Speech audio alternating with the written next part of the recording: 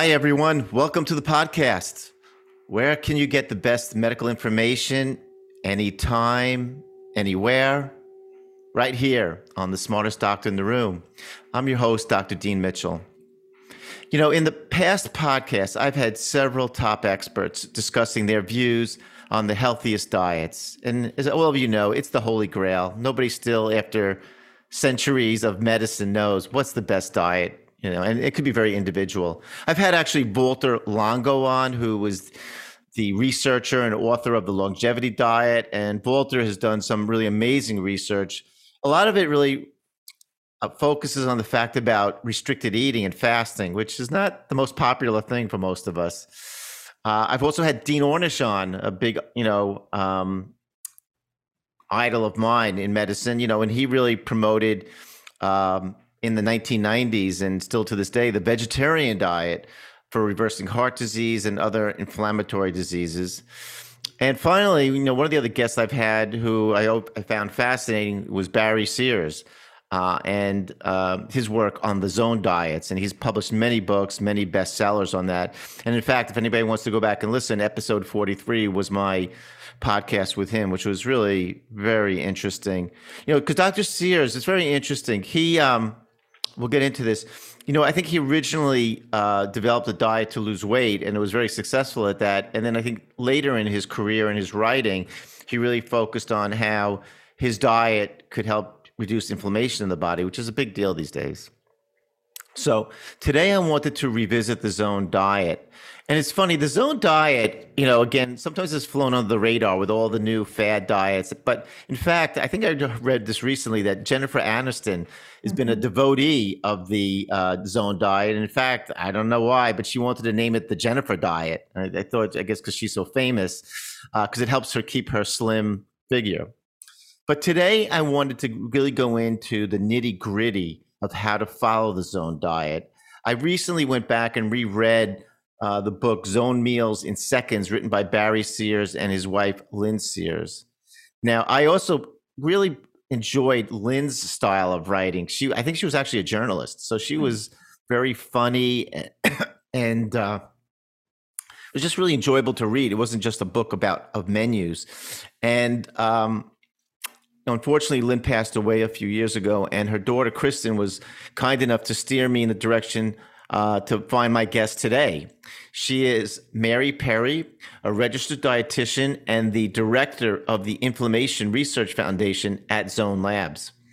I have so many things that I want to learn from Mary today, the secrets to succeeding on the zone diet. So with all of that, it's really my pleasure to welcome Mary Penny to the podcast.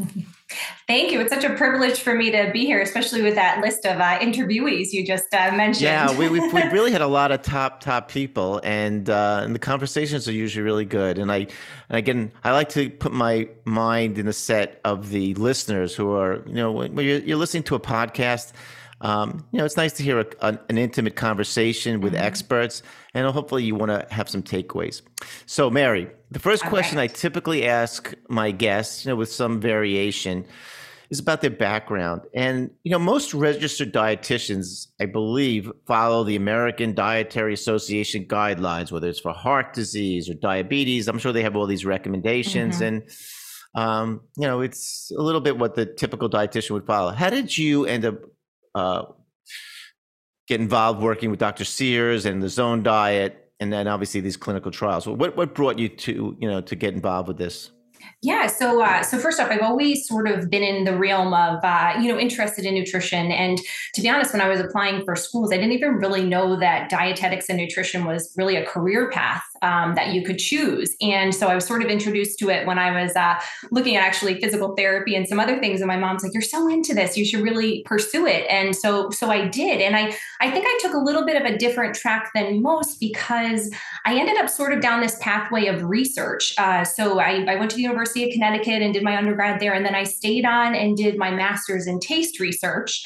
And then after finishing that, I moved to the Boston area where I worked on a NIH study through Brigham and Women's Hospital, which was also fascinating because it was like 800 overweight individuals trying to figure out what the best diet was. But I learned so much about clinical research in that role, and even just the fascinating element of working with people and the mindset around dieting and changing behavior and stuff. And during that time, a colleague of mine introduced me to Dr. Sears. And what was fascinating about Dr. Sears is that his background's in cancer delivery and drug technology, and he really used that to look at how food can be a drug. And sort of with the dietetic background, you think commercial diets are really more fad diets and stuff. But what really intrigued me with Barry was just how much research and validation is behind the zone, and some of these researchers he's been working with, like Dr. Ludwig, and Charlie Surhan on resolvins and stuff. And he's working with some incredible researchers.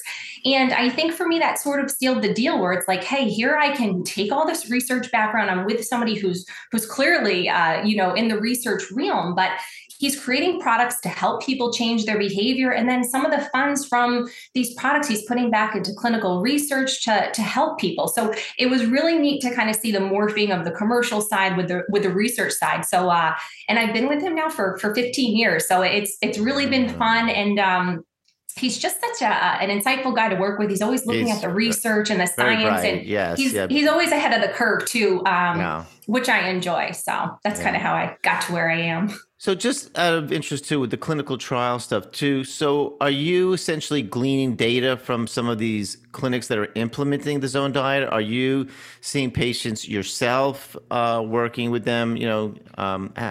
What's your typical day like? So typically, we do a lot of research trials. A lot of times it's just kind of collaborating with different universities where we'll sort of oversee the protocol, but they're really doing a lot of the research. And then we're just kind of, chiming in, because we're still a small foundation in that side. But it is kind of nice because the foundation can sort of fund these trials that maybe, it's hard for researchers to get grants for at this point, or, especially because a lot of what we do is high dose fish oil, and people don't want to do too much of it because there's concerns. And we have a little bit of wiggle room to do more being a foundation.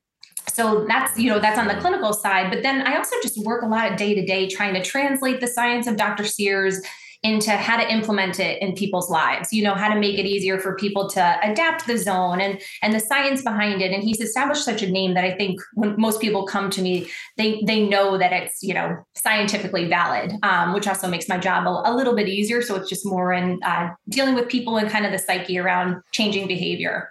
Yeah, no, that's very important. I agree with you. I think that he clearly has that research bent and supports his work, not just, fly by night, but by lots of studies. As I said, I just want to hold this up. I really liked, his book with his wife on zone meals and sequence. Because I think, again, Lynn had that humor. I mean, what I liked a lot too was that, she really, even in the beginning of the book, mentions her own struggle and Barry's struggle. Because you figure a lot of times, you see these people, you're like, oh, since day one, they were following these amazing diets and staying super healthy. But no, she says, no, her and Barry, as they got a little bit older, putting on more weight, struggled to take it off. Barry decides he's going to kind of step in there and use his research brain.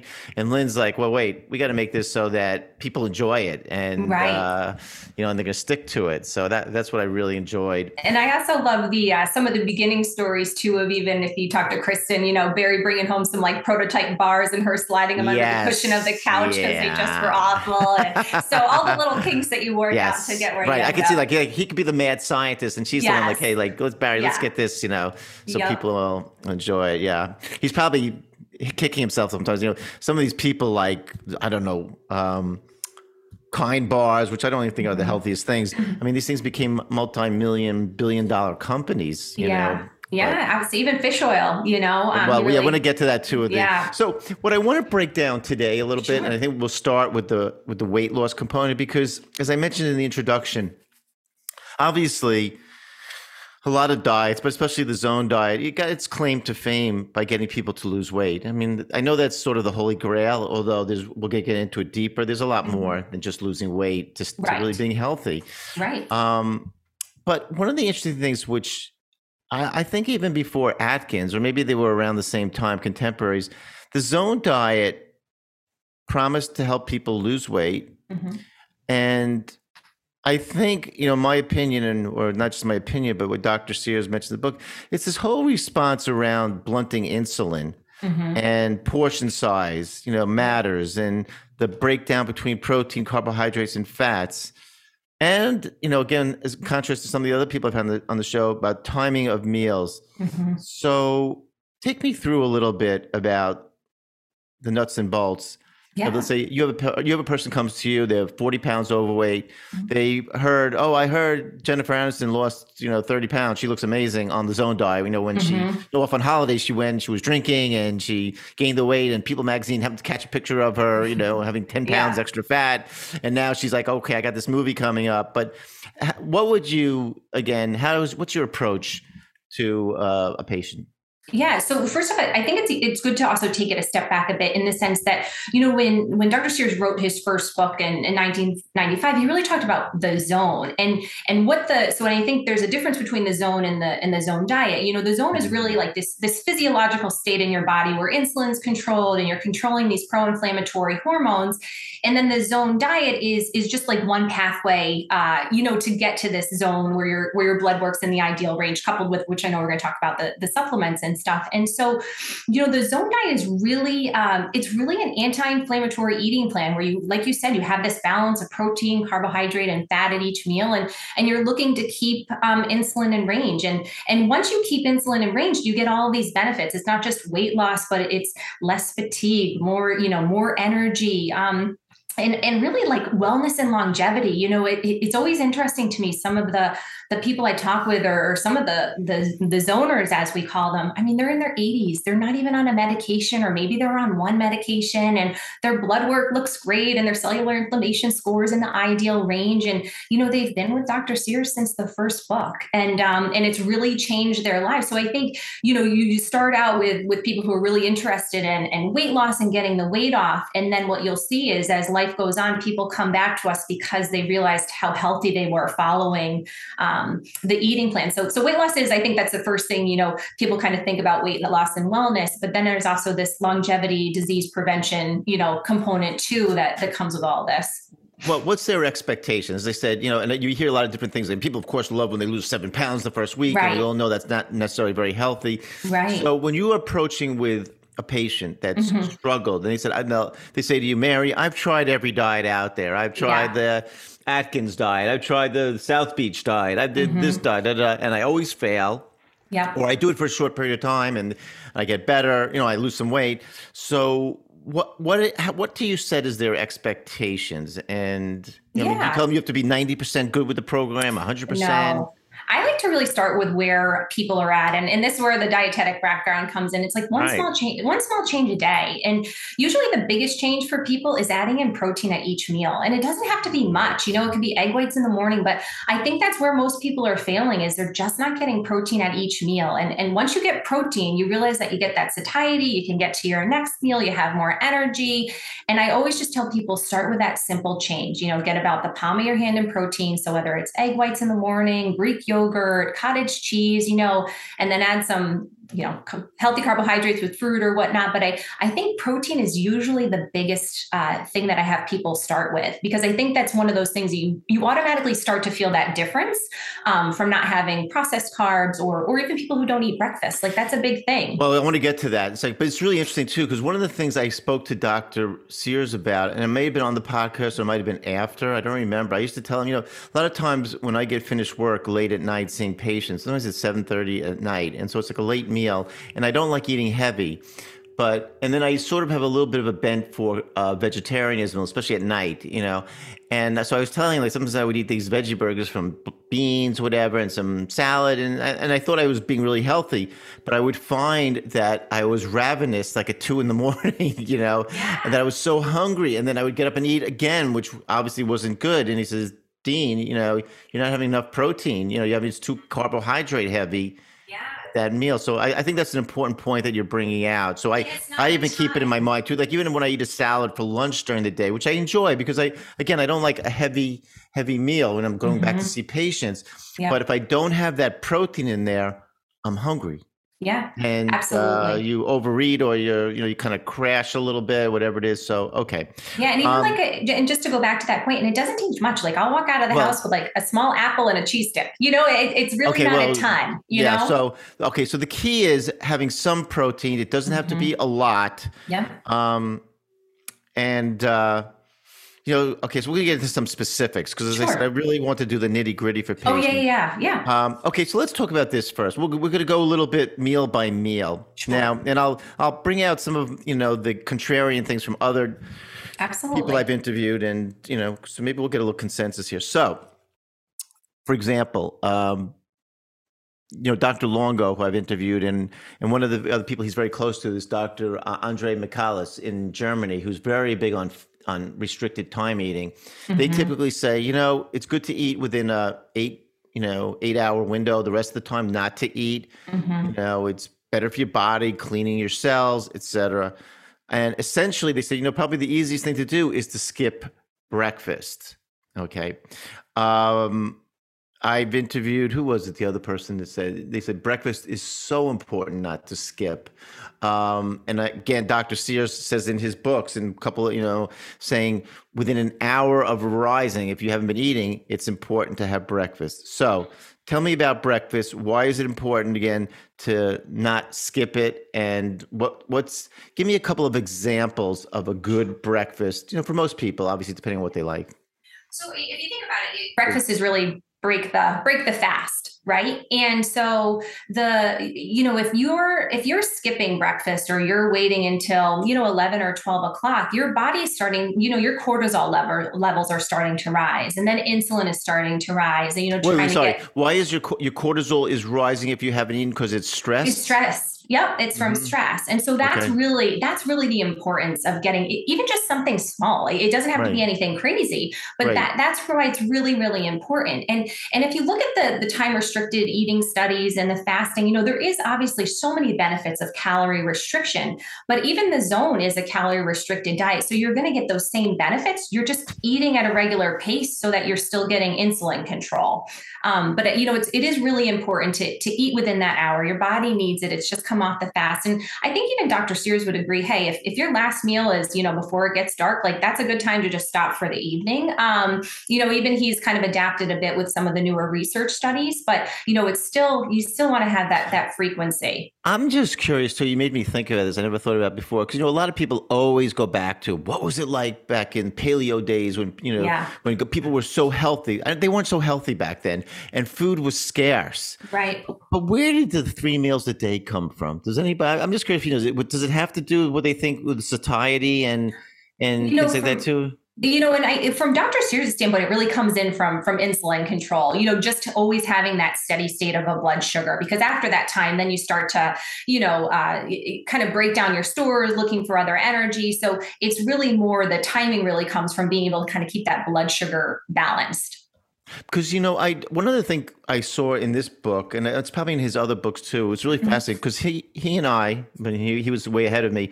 We both read the same article back in must have been the late 1980s, early 1990s, because I know I was in residency when I saw it.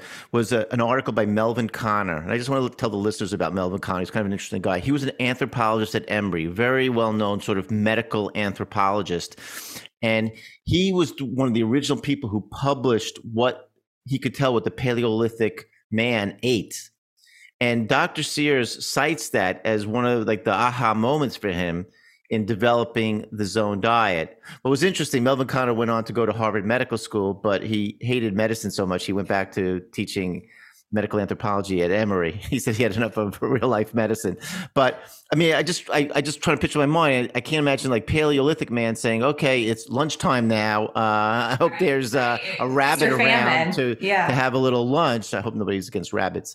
But anyway, okay. So it really has to do. I mean, you brought up the key point, the cortisol response, which again, for patients to really understand, when we're stressed, our cortisol goes up. Hmm. You know, Triggers a lot of bad insulin. things happen, triggers a Yeah. lot of inflammation. Hmm. Okay, so what would be some typical, for, let's say for myself, and I know, again, because I follow a little bit like the Zone program, what would be some good examples of what you would consider a light but good healthy breakfast? Yeah, there's a lot of different things.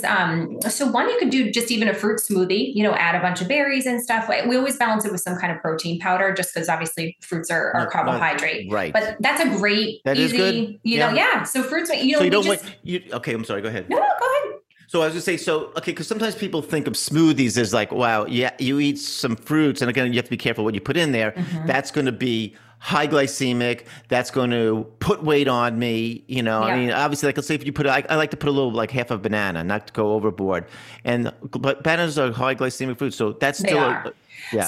So I probably maybe not the banana, but I probably I know people. We have to berries. negotiate with patients and myself because it makes it really taste good. You got to choose. You got to choose your battles. Right. Bananas do make a shake thick, so I do understand that side of it. But but usually berries, even throwing in Greek yogurt. I mean, you get 20 grams of protein in a cup of Greek yogurt, so you could throw that in. A scoop of peanut butter or almond butter too to thicken it up. And we always, and we obviously Dr. Sears loves monounsaturated fat. We always just have a little. It's not always like in excess, but throw in protein powder, some berries, and you want a to feel little bit of peanut butter. You want to feel right. You want it to carry you through because you don't want to eat and then turn around and say, you know what? Oh gosh, I'm still really hungry, and then you feel even worse because you feel like you've had 2 breakfasts. Okay. Yeah. So a smoothie is good. What else? Smoothie's good. So steel cut oats. Another great thing, you can make them ahead the night before.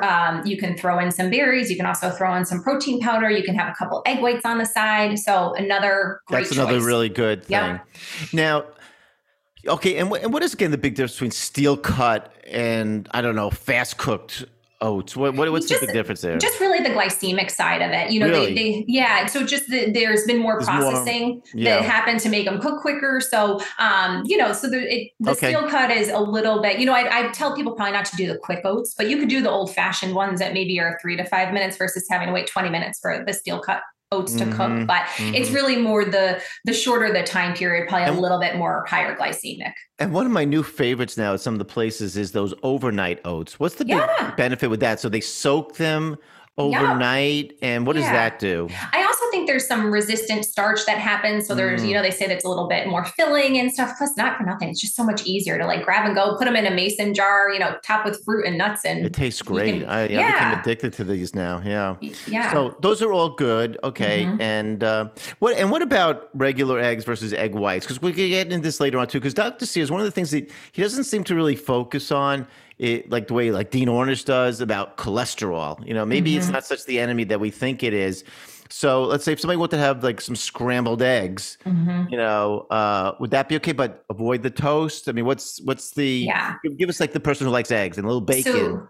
So we usually tell people to go with egg whites if they're going to cook them. You could have maybe 1 egg, but and I know we're going to get to this, but egg yolks I know they have a lot of vitamins and stuff, but they also have omega-6 fats in them, which are known to be more pro-inflammatory. So we typically tell people to avoid the arachidonic acid in the egg yolks just because we know where they're getting it in other places in the diet. That's fascinating. So, because again, people don't always understand. So you think potentially, or Dr. Sears thinks that the omega-6 in the eggs is the problem. Now, a lot of times, too, suppose you see a lot of these eggs advertise whatever, I don't know, grass-fed chickens, whatever, high in omega-3s. Is that possible, or can they really? I don't think that the source. So the one thing with omega-3s, is that if you're getting them through, which is still a great source, like your nuts or flaxseed, it takes about only 1 to 10% of those omega-3s are converted into EPA and DHA, which are where the known benefits or the anti-inflammatory benefits from omega-3s come from. So it can't hurt, but at the same point, it's not going to probably give you the most bang for your buck in terms of omega-3s. But again, not a bad choice. Okay, so the regular eggs, if we're concerned for patients who are really trying to lose weight, don't want inflammation, keep it to at least 1, try to do a supplement with egg whites because we're worried about the pro-inflammatory issues. Right. Possibly the cholesterol, but I don't know. There's a big debate about that people eating eggs, their cholesterol doesn't go up at all. It's crazy, So, again, that's like one of the instances where, the canonical teaching of, eggs are bad for you, I think gets confusing. Yeah. And that's where it's like everything in moderation is sort of where we That's lie. always the best way to go. You know? Trust me, I've been to all the extremes. I tell patients that. I always tell people, I had trained at Dean Ornish's program in 1994. I'll never forget this. I was a few years into practice, out of residency. I was a little disillusioned with my medical practice at the time because I just felt like, God, there's got to be a better way. And I went out there and I was really smitten with the stories and what he was doing. And I came back and I was a really strict vegetarian for about 5, 6 years. And I have to tell you, and I tell patients this because I'm not against vegetarianism, but it was really bad for me. I had a very stressful job in my practice. I ended up losing a lot of weight, and I was kind of thin at that time to begin with. So people thought I was sick. I was losing hair and my skin was dry, and I wasn't supplementing with vitamins because Dr. Ornish wasn't really focusing on that. Again, remember, his focus at the time was on a lot of these people in their 50s or 60s who had significant heart disease. And that wasn't me at that time. So anyway, food can have a very profound effect on your health. Absolutely. That's one of the takeaways. Okay. The other thing which Dr. Sears, gives the go ahead for, which would be very contrary to some other programs, but it's kind of nice, is snacks. He's a big guy. Snacks are okay. Like snacks. Yep. The hormonal touch up, because he calls it. Let's talk about, hormonal touch up. Okay. So let's talk about, for example, I guess I'll use myself because I might as well get some benefit out of this. So if I'm having my breakfast at like 8 a.m. before I get in my car to drive to New York City to see my patients, I have my oatmeal or I'll have a couple of scrambled egg whites. And then I get to my office at, 9:30, 10, I'm seeing patients, and like 11:30 hits. And, I want my brain to be working at full capacity for my patients. What are the snacks that Dr. Sears and you would recommend to patients to keep them focused? Yeah. So I think it's something as simple as if you're doing dairy, a cheese stick and a clementine, or a cheese stick and a small apple, you get a good balance of carb and protein. It could even be like a plain, Greek yogurt, it's lower glycemic, but it's got a lot of protein with it. And even the ones like, Chobani has, a pretty good balance in terms of the carbs to protein. For some people, still it's too glycemic, even though it looks on the label, it has a good balance. But just anything where you can get that protein to carbohydrate. Some people will, you do hard-boiled eggs, scoop out the yolk and replace it with hummus or guacamole. Oh, that sounds delicious. Or like deli meats, or just things that you can kind of, wrap them in like romaine lettuce and take on the, put in the fridge at work. Okay, so I want to hit on 2 points here, which are important, because a couple of things that you're saying, which is kind of interesting. There are certain diets, and especially in the holistic community, like where I do functional medicine, cheese is like the enemy. Okay, so I want to hear from your end why cheese is not a bad food. Because we hear a lot of things. Cheese is processed. There's a lot of salt. Obviously, there's a lot of protein. Yeah. And we tend to associate cheese with gaining weight. So why does Dr. Sears and yourself feel that it's okay to have these like snacks? Yeah. So to the same point, everything in moderation. But I think, what Dr. Sears really feels about dairy is, one, it has a great zone balance in terms of the protein and carbohydrate. So that's a big thing for us in terms of the balance. But the other thing too, is he really thinks that the issue with dairy comes down to lactose. And a lot of cheeses, the lactose is already converted into lactase, so it's not as big of an issue. Same with, yogurt too. But, with the milk, he'll always recommend, especially in our shakes, to go lactose free. So that's why for him, dairy is okay, is if you can do the lactose free varieties, you don't run into some of these issues that people will see with dairy. And again, what would be an example of that? What's a lactose free cheese? Like a lower lactose cheese could be like even like a Parmesan or the dried cheeses. I'm trying to think like. Oh, cottage cheese is better. Sometimes I've seen that too. People say because there's more water content. Yeah, it's a great source of protein.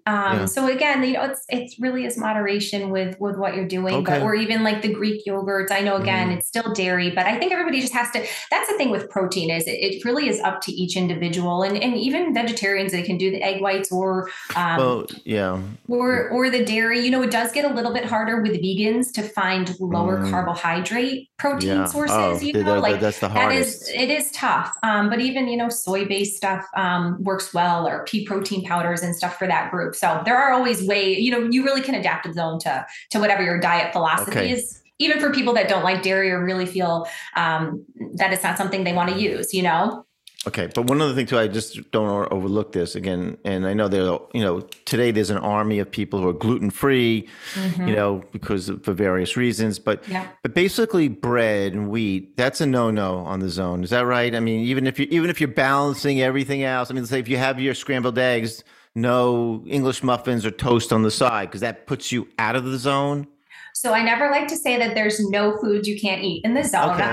So you can eat all foods, and even on our website we have a list of. I know there's the wasa crackers. I'm not sure Yeah, what those those are are. great. Yeah, they're lower. What is that? That's like It's just just like a fiber type of cracker, and it's lower. It's got lower carbohydrate. doesn't taste like cardboard or anything. It's like, No, they have certain varieties that are better than others. Okay.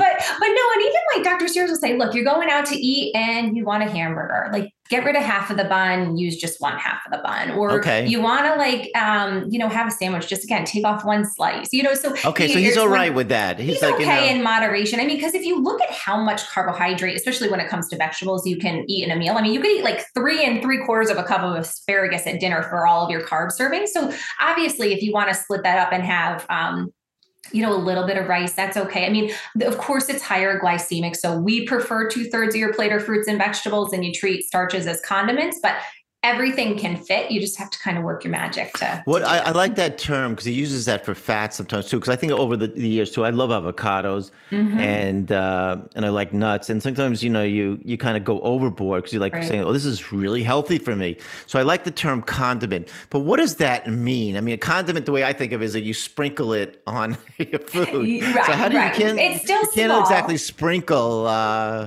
Yeah, well, even beans. Beans are great. They're still a little bit higher glycemic compared to some of Brussels sprouts and stuff. So we'd say like you could have like 1/4 of a cup at a meal. Sprinkle it into a salad and stuff. So you can still have it. Or rye bread's like lower glycemic, or sourdough. So there's also certain types of bread when the ones that have fiber in them where you get a little bit more bang for your buck. Okay, because you just gave me a great idea, and I want to get. I better talk to Dr. Sears about this because I think I should get a royalty on this. Most of us don't think about really measuring our food. I mean, it just seems too inconvenient. Yep. Although what really impressed me is I've read athletes really do this. They have like weighing machines. They're really looking at this because obviously their performance is key. But I just thought it would be really amazing if there was some type of like quote measuring cup that actually like where you're pouring in quickly to see how much of portions you're getting. Because again, what you're really saying, Mary, which I think is important, portion size matters. I mean, again, some of these people that go on paleo or keto or whatever, they're eating these, I know sometimes the paleo people, they're eating like 16-ounce steaks and they're wondering like, how come I have heart disease or I don't feel good? I mean, it's just, they're saying, oh, I'm avoiding bread. I should, I'm going to lose weight, but they don't. So I think that's just really important. Yeah. Yeah, go ahead.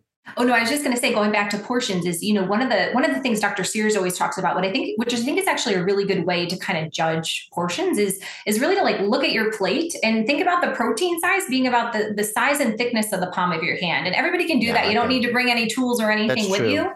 Fill the rest of the plate with 2/3 of your fruits and vegetables, ideally veggies, but or condiment sized portions of your starch. And like, the size of your fingertip is about what you should have in fats, whether it's a drizzle of olive oil, the size of your fingertip. I know it's not at least on the oil side, because it little goes a long way. We're going to get to that about olive oil and the inflammatory. Okay. All right. Let's move on to lunch. And this was a little bit surprising to me looking at the zone meals because I was looking at it and Lynn had all these creative recipes which she had gotten from this other person. But, I was like a little surprised that there wasn't a lot of greens or salads. Now, I'm not saying she's against it. It just wasn't in the zone diet plan. So, what's the role of greens and all this? Because again, from my holistic functional background, it's important. I mean, there's obviously 100%. A lot of things in there, and it does fill you up. Yeah. So anyway, what are some good lunches? Again, think about the typical person today. Lunch is a kind of a food on the run. Most people don't prepare their own lunches. The ones that were at work, and everybody's hybrid, so maybe they are preparing their lunch. But what's if you're at your office and you get your lunch break, I know myself, again, some good options. Yeah. So And especially for energy wise too, because remember you can you're not sitting down like the King of England and gonna have this huge buffet and go back and take a nap. You got to go back and do work. Right, right. So, my go-to lunch if I'm at the office and I'm running Yes. out is always a salad, because I can get chicken on top for protein if I want. Hey, if I want to splurge, I can get steak tips, which are not the most zone favorable, but hey, sometimes you Why want a not? little, you know. Why not? Why aren't Because they're higher in saturated fat and they have okay? arachidonic acid. So, red meat Okay, is got it. really, we definitely tell people to kind of watch Keep how that. much they're consuming. But on Okay. a lunch salad, you're not getting a ton, especially if you're doing it takeout or to go. Right. But I think that's kind of one of the easiest ways. And then I always get the dressing on the side. And even if it comes with a little bit of bread, just have half of it. If it comes with like a pita or something, take half. And there you have a ton of carbohydrates from the bread, all of the veggies and the protein. And then if you get a vinaigrette dressing, you have the oil there and it's kind of the perfect meal, and then you feel like you've got something substantial because you have a little bit of the starch, the veggies, the protein. And so I kind of think that's like an easy to do, grab and go meal, or even like the low carb wraps. Again, we really do. Well, what would be what would be a low carb? I used to like wraps a lot. I kind of try to stop eating them. But so when you say a low carb wrap, so let's say you get some grilled chicken and they fill it with some lettuce and tomato, but the wrap itself, is that an issue or it's So it's not the most ideal, but it is a good vehicle to fill it with veggies. And they have wraps that are like 80 calories. You just have to pay attention to the carbohydrates. That's a big thing. So Dr. Sears has over the years kind of looked at some blocks and stuff and, look to see if it's about 9 grams or less of carbs and, on the label. And then you can add in a bunch of veggies to it, some protein and, kind of have that. And again, it's moderation with those because they're considered more starchy. But for somebody who still wants to have a sandwich, that's better than 2 pieces of white bread. Well, I was about to ask you, is a wrap, maybe if you're lucky, a whole wheat wrap, a spinach wrap, is that better than, having turkey on rye, kind of thing? You do have to look at portions because some of the wraps, sometimes they'll call a wrap that's one of those big ones. They'll call it 2 servings, and then you're getting like 50 to 60 grams of carbohydrates. So avoid those. But the smaller ones, or like Joseph's has like a lower carb wrap. Just look at the labels. And if the wrap's under 100 calories, you're probably okay using it as a starch, and then just having a bunch of veggies to fill it with. Okay. All right. And then is dinner the same thing, or is there a different thought process because it's later at night that you should eat lighter? I mean, I'll have to make the old saying, remember, eat breakfast like a king, lunch like a prince, and dinner like a pauper. Is there any, validity to that, or do you guys care? We're probably pretty consistent with meals. We kind of tell people to gauge for about 25 grams of protein at breakfast, lunch, and dinner. 20 to 25, depending on male and female. And that's going to be a deck of cards size of. Yeah, a little bit. Yeah, like 3 to 4 ounces of protein for women and men. And for dinner, I think that's where you can have salmon or and a bunch of grilled vegetables. And if you want to have, again, we don't encourage alcohol, but I think it's important for people to know that these foods fit. So if you want to have a glass of wine, do 4 ounces and just make sure you have some protein with it, make it part of your meal, and don't do dessert and don't do starches at that meal. So you really can fit in everything you like into the zone, which is nice. Okay. One of the things again I like, Dr. Sears snacks. I mean, he even has I'm a snacker, but I've had to adapt. So, but I think he allows a relatively late night snack. So let's clarify this. Yeah, he used to recommend the touch-up snack, and I think not that he's changed his tune about that. I think he still recommends it, but it's also if you're eating and kind of want to cut it off for people that are into more of the time restricted, I think he'll say, hey, after dusk, kind of shut it down, and that's okay. But there are definitely people with blood sugar, issues where it is kind of nice to have a little bit of that touch-up snack. And we're not talking a lot. It's like 7 grams of protein, like 100-calorie snack, like nothing too crazy. Little bit of cottage cheese, right. Again, I know I'm talking about dairy, but or even like a half a bar that's got like the right balance of protein to carb. Yeah. Again, I find I'm definitely one of those people that loves having that like after dinner snack or even a little bit late, so I'm not hungry. Going into going into the evening. I think it's also a habit for some people too. So it is. I've actually it's tried such a to. habit. I've tried to alter that. I mean, you can will yourself through that. I've tried to, change that habit. Because again, there's a lot of saying now that um, that this type of, whatever, it's not good to eat late at night. Your liver needs, Right. I did a podcast with somebody who's very interesting on circadian rhythm. And they said, naturally our bodies really want to detox, or what they call autophagia, in the evening. But I guess it's some kind of balance, but I think you can train yourself a little bit. But again, I thought it was interesting that, again, I think Dr. Sears felt like, you're going into the evening, you're not going to be eating for 8 hours. Yeah. It might be a good idea to have something to, again, help steady. And what would be some acceptable late night snacks? Would they be more tilting toward proteins versus carbs? What would be, it still has the same balance, still has a little bit of the a protein. whole balance for the snack? Still, so, you always have a little bit of protein and carbohydrate. So I think it's up to you, and the one thing I think that it's important to say too, is if that snack that you have at night is going to be a gateway to completely overdoing it, to your point earlier about nuts, then maybe you just don't have it. I think sometimes you have to pick your battles. If that hormonal touch-up snack is going to be enough that you're going to open the cabinet and start eating everything in sight, because a lot of people, the nighttime is a huge trigger for them, then I think that's where you kind of know who you are. And maybe at dusk, that's when you just say, I'm done for the night, and my next meal is breakfast. Yeah, I think the deadly thing, which most people have to realize is that, and I am totally guilty of this too, especially during stressful times, is that like, at the end of a day, you plop down in front of the TV and you're watching the news, which can definitely, you don't even realize it's stressing you out. Are they going to indict Trump? Are they going to, is the war going to be over? And before you know it, you're like, I need my coffee, I need some snacks, because otherwise I can't settle down. And it's just better to whip out a book, listen to a podcast like this one. That's right. And you know what? And you'll be on the road to getting through it. Okay. Yeah.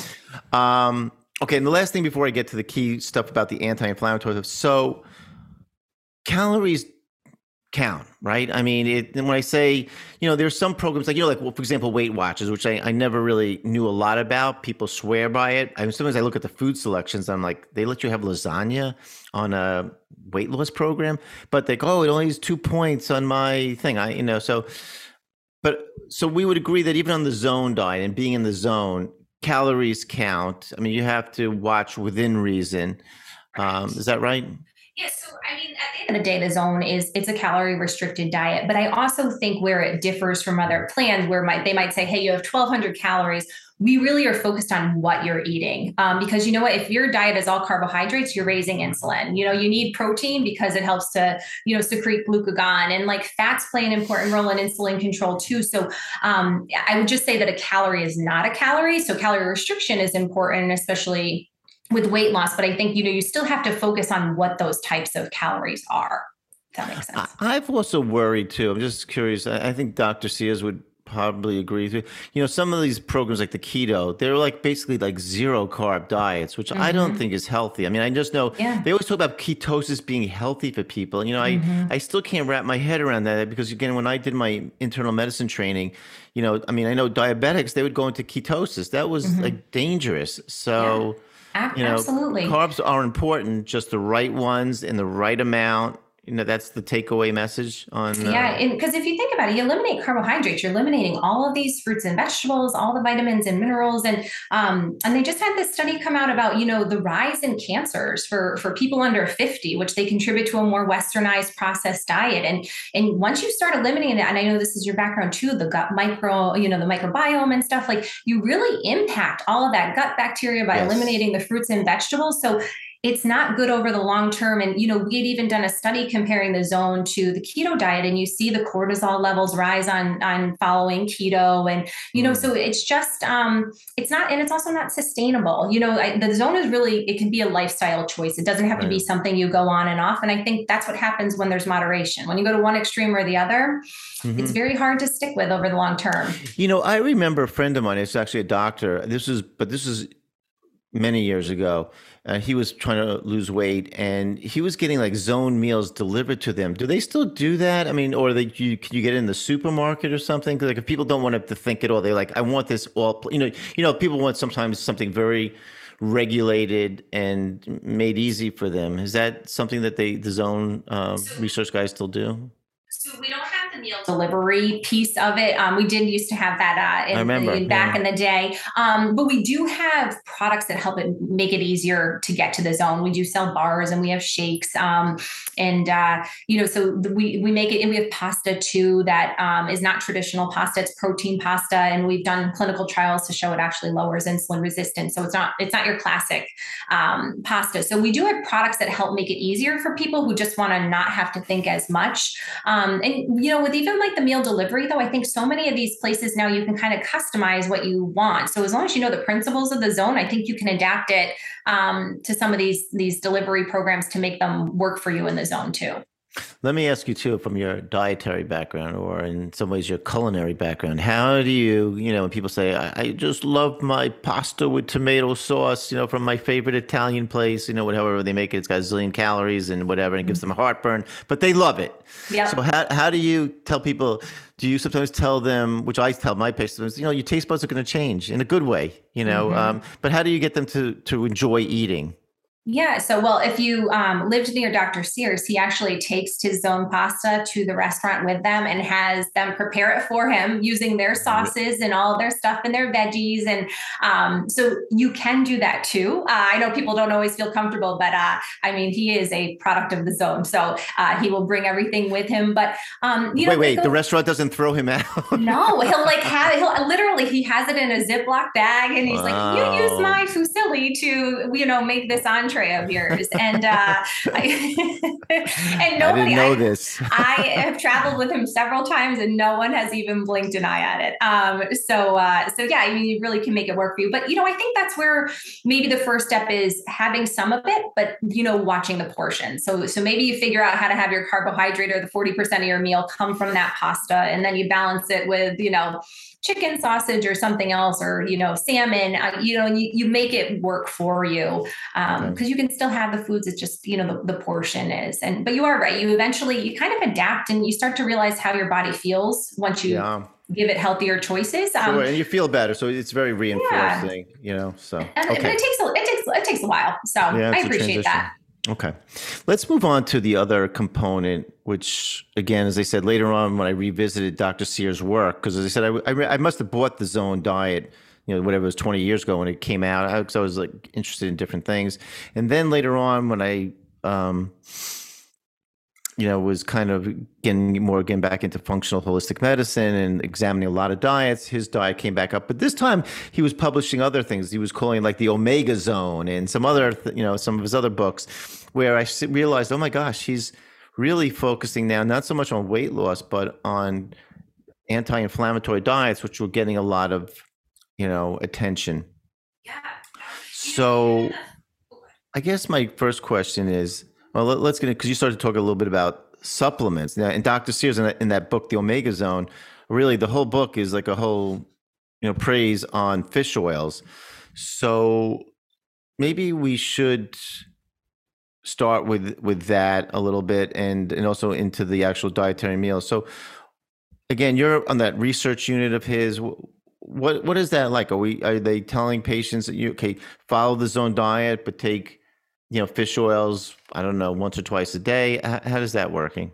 So, there's different levels with the Zone too. So for somebody that just wants the quick and easiest way to kind of get some of their blood parameters in range, we'll just say, hey, supplement with the fish oil and our polyphenols. So, and even in Dr. Sears' first book, he always talked about the benefit of, the grandmothers giving the cod liver, tablespoon as you go. So omega-3s have always been something he's talked about from the start. But I think then as he got into this process of using his background in lipid technology to kind of create the fish oils and the purity, it really has been something now that's stuck from the anti-inflammatory. So we always just tell people we recommend the omega-3s and the polyphenols, which essentially are from fruits and vegetables. We tell them to take it daily. Like, that's the easiest thing you can change in your diet, and then just gradually work on the diet itself. But those omega-3s are so important, and people aren't consuming enough fish. And just with everything now with the impurities and stuff. And with the clinical side, we're giving people high doses, like 7.5 grams of Yeah, I EPA and saw that. Right. DHA. Right. So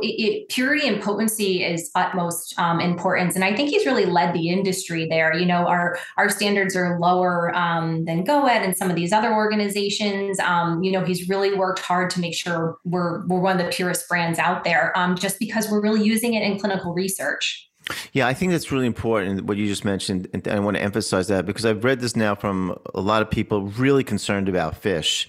As much as I enjoy certain fishes, and it's kind of ironic. I'll never forget this. Dr. Oz, who's a big guy, and he actually mentioned this on his show. He was for a while eating a lot of small fishes that you wouldn't think would be an issue, like sardines. And he became ill over time. It turned out he basically had mercury poisoning. So, as much as we read how great, certain fishes are that are high in the omega-3s, like salmon and probably sardines. And yeah, I think that people have to be careful. So the idea that you can get this through a distilled product, if in fact it really is mercury free and healthy, which I have to tell you, I've spoken to some people who are still very, very concerned, even with the products.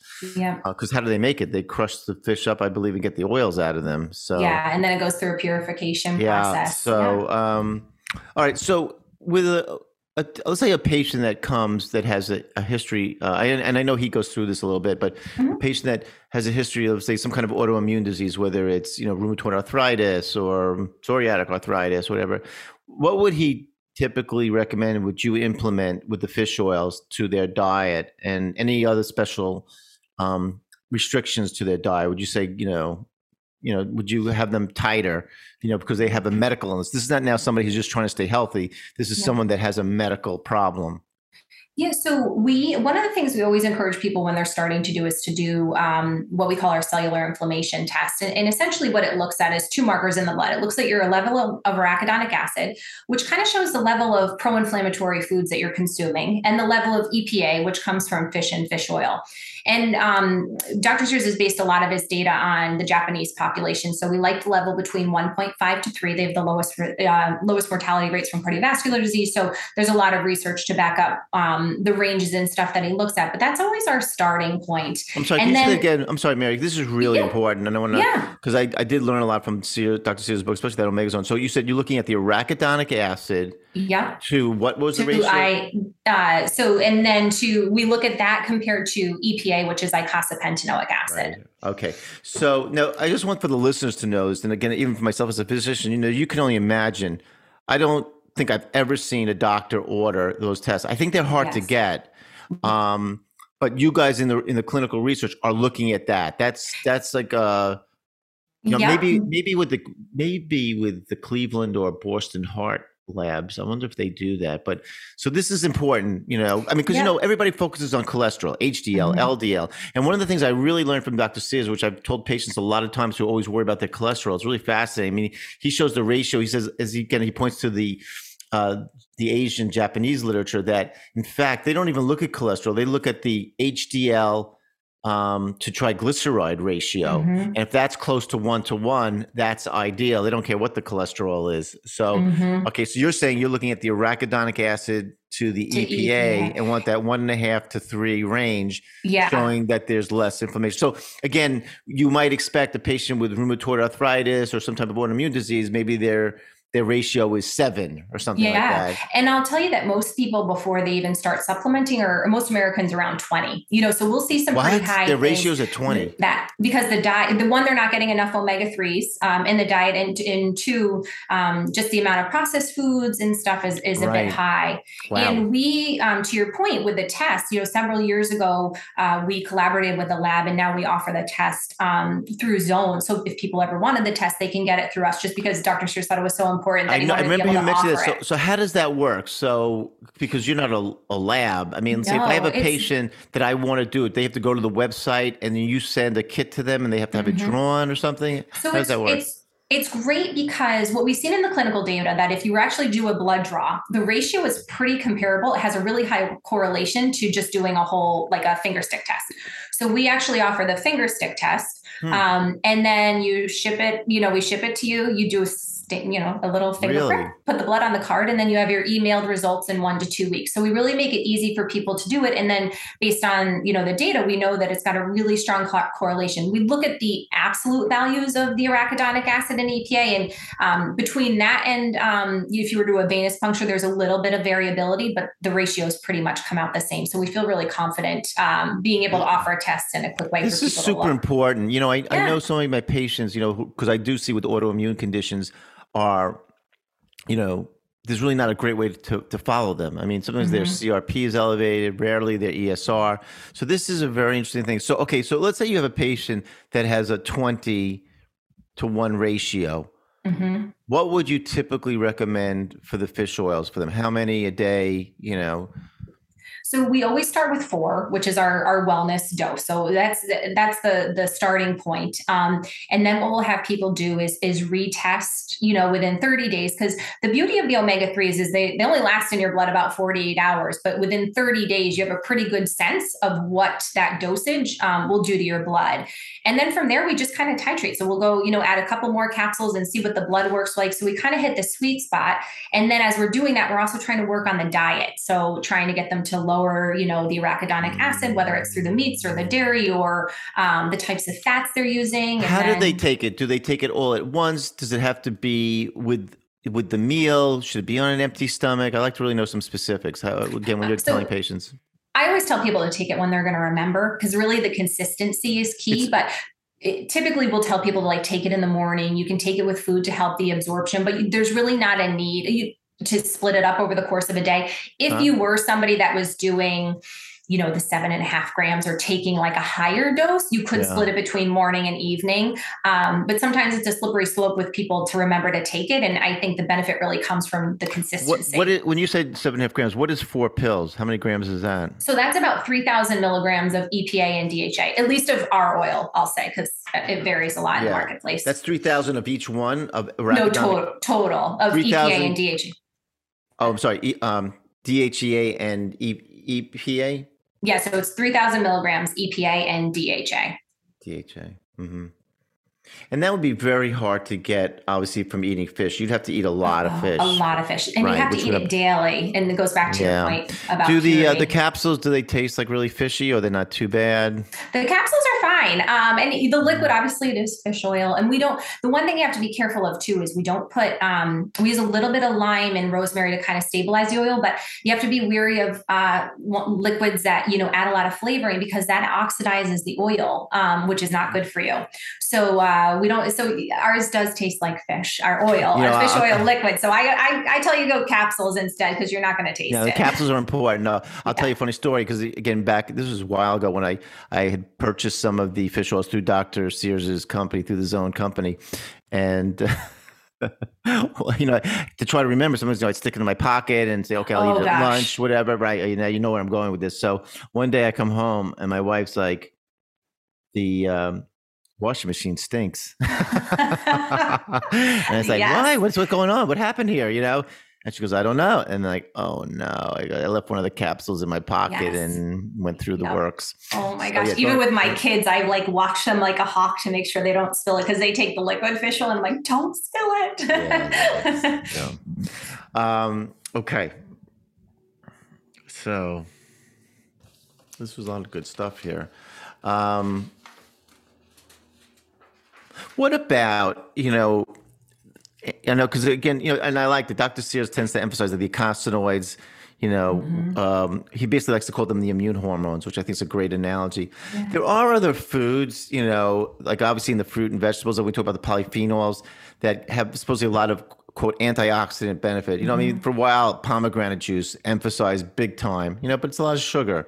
So what is the, I guess what I want to ask is that, does the Zone, like some other diets, emphasize any superfoods, or really there's no such thing? It's balance and... Yeah, so the diet itself, we probably, if you look at like what we recommend, we're probably about 10 servings of fruits and vegetables a day, just in what we recommend with the eating plan. And that just, the one thing about polyphenols is they're great for gut health. Right. There are a couple polyphenols we focus on a bit more than others. One is cocoa. We look at cacao, and the reason for that is it's been shown in studies. It's only about 15% of it is absorbed, but it has really good clinical data on some insulin markers, on vasodilation. And so that's one that we focus on. And the other is maqui berry. And this is a Chilean fruit. That's where we get our berries from. But it basically is in the family of blueberries, strawberries, raspberries. But the one thing about maqui is, at least in the powder form that we have it, if you actually open a capsule and mix it with water, you'll see that it all blends in. So it actually is absorbable in the body. Whereas most other polyphenols, if you put it in water, you're just going to see it float to the top. And that just shows the difference between the absorbability of polyphenols and even in what you're eating. So the ones that are not absorbed are great for gut health. They kind of nurture the good gut bacteria. And then with the maqui berry and the stuff that's rich in delphinidins and anthocyanins, they have a bit more ability to get into the blood. And the benefit there is that studies have shown, like with the maqui, it helps with like oxidative stress and blood sugar control. So, but there's 8,000 different polyphenols. So again, it's, variety, I think is huge, especially with the diet too. Mm-hmm. What about also beans? I like beans, on days or or meals that where I just don't feel like having meat. Like I'm tired of chicken. I don't eat a lot of red meat, and I have to be really in the mood to eat fish, So sometimes I really like beans because they kind of fill me up. What do we have to watch with that? Are they tend to be too, they do have protein, but they also have carbohydrate, or like garbanzo beans, black beans, all these things. And especially even in soups, or hummus, for example, too, which is a legume. Good, bad, We do like beans in the zone. We do watch the portions just because they can be a little bit higher glycemic. But I think on people that are trying to come up with different protein sources, I think don't forget there's certain high protein vegetables too. Not a ton, but broccoli, cruciferous vegetables, asparagus, like they're all great vegetables and they have some added protein. So if you did that with some beans and stuff, you're at least trying to bump up the protein content in that meal, which is nice. What about rice and beans? That's a big Mexican thing. Is that too high carbs in most of the cases? Because they're really it's like a little bit of beans, a lot of a lot of rice. Yeah. Okay. Yeah, and they push it a lot because it gives you all the amino acids that you need and the essential amino acids. Well, Dean Ornish used to say that. He used to say the perfect meal, in a vegetarian meal was rice and beans. Yeah. And I'm like, I don't know. It seems like you can gain a lot of weight eating something like that. Yeah, it's definitely a little bit too high glycemic for the zone. Sorry. Okay. All right. Last question I want to get to you is, what about... And I have to address this all the time with my patients because I understand. What about cheat days? Let's say you're going along in the zone and you lost 10 pounds, 20 pounds, your markers are looking good. You're feeling really good about yourself. And it's like all of a sudden, I'm going out for dinner with my friends, or I got this party and I go out of the zone. Mm-hmm. How long does it take to get back in the zone? I mean, does it take a day or two? People always say, if I do this, did I mess up everything for the last month? The whole thing. Yeah. So I don't always love the idea of like a cheat meal. I think you should be able to eat what you want, obviously in moderation. But if you're going to go, of course, if you're going to go out tonight and have a slice of pizza, have a slice of pizza, and we always say, just get back on track at your next meal. Because it really is about that insulin control. So you're as good as your next meal. So just hop back on, get in your routine. So it's really, right. So basically what you're saying is that, people get into trouble when they fall off the grid, meaning like they start having pizza and beers or whatever whatever. Yeah. But they have that cheat day or that they enjoy themselves. Yeah. I tell patients this all the time. I don't know if you feel the same way, but look, we all have those urges, and and when it gets to be strong, you just do it because you know what, enjoy it. And then go back, because I know myself that, like I always tell patients, and I'm honest with them because, I promote a lot what's called the candid or yeast-free diet a lot because it's very similar to zone in some ways. It just really helps their microbiome and their gut. Yeah. But I noticed even myself, like when I start to quote cheat or go off the things that I know I feel good, I start to not feel good. And that's enough to say, okay, I'm not doing this for a while. It was fun. I'm not, I'm glad I didn't deprive myself, but I want to feel good. That takes precedence over everything. Yeah. So. Yeah, just I think when you start doing this whole on off thing, it just kind of sets you up for binging and not binging. And I think Yeah, I think it's just easier to kind of eat what you want, figure out the balance. And that's why I'm right. always trying with people to take little steps at a time. Hey, start with your protein. Let's swap some of these carbs for Yeah, these carbs. So I think because then it's more of a lifestyle. And then you just figure out, hey, I can go out tomorrow night and be okay and not have to worry right, about it and just get back to my right. regular breakfast, you know? So Yeah, it's not the whole blow it, throw in the towel idea. yeah. Well, Mary, this was a terrific conversation. I It was learned so a fun. lot. I love the nitty gritty of what we went through. I mean, as I said, I enjoy Dr. Sears because he's so brilliant and I Mhm. enjoy his work. Where can we send people to learn more about any of the zone programs that are going on? Yeah, so people can go to zonediet.com. We have a bunch of resources on there. We have meal planners, how to get started with the blocks, different ways to kind of start the program depending on where you're at. And also, too, there's a coupon code people can use. It's called Smartest10, where you can get 10% off your products if you purchase. So, yeah, check it out. And also, anybody can reach me through our website. If you go to the contact us at the bottom, even call our customer support, you can get a direct line to me and we can chat. Super. Anyway, again, I hope all the listeners enjoyed this. This really was a treat, so to speak. Yeah.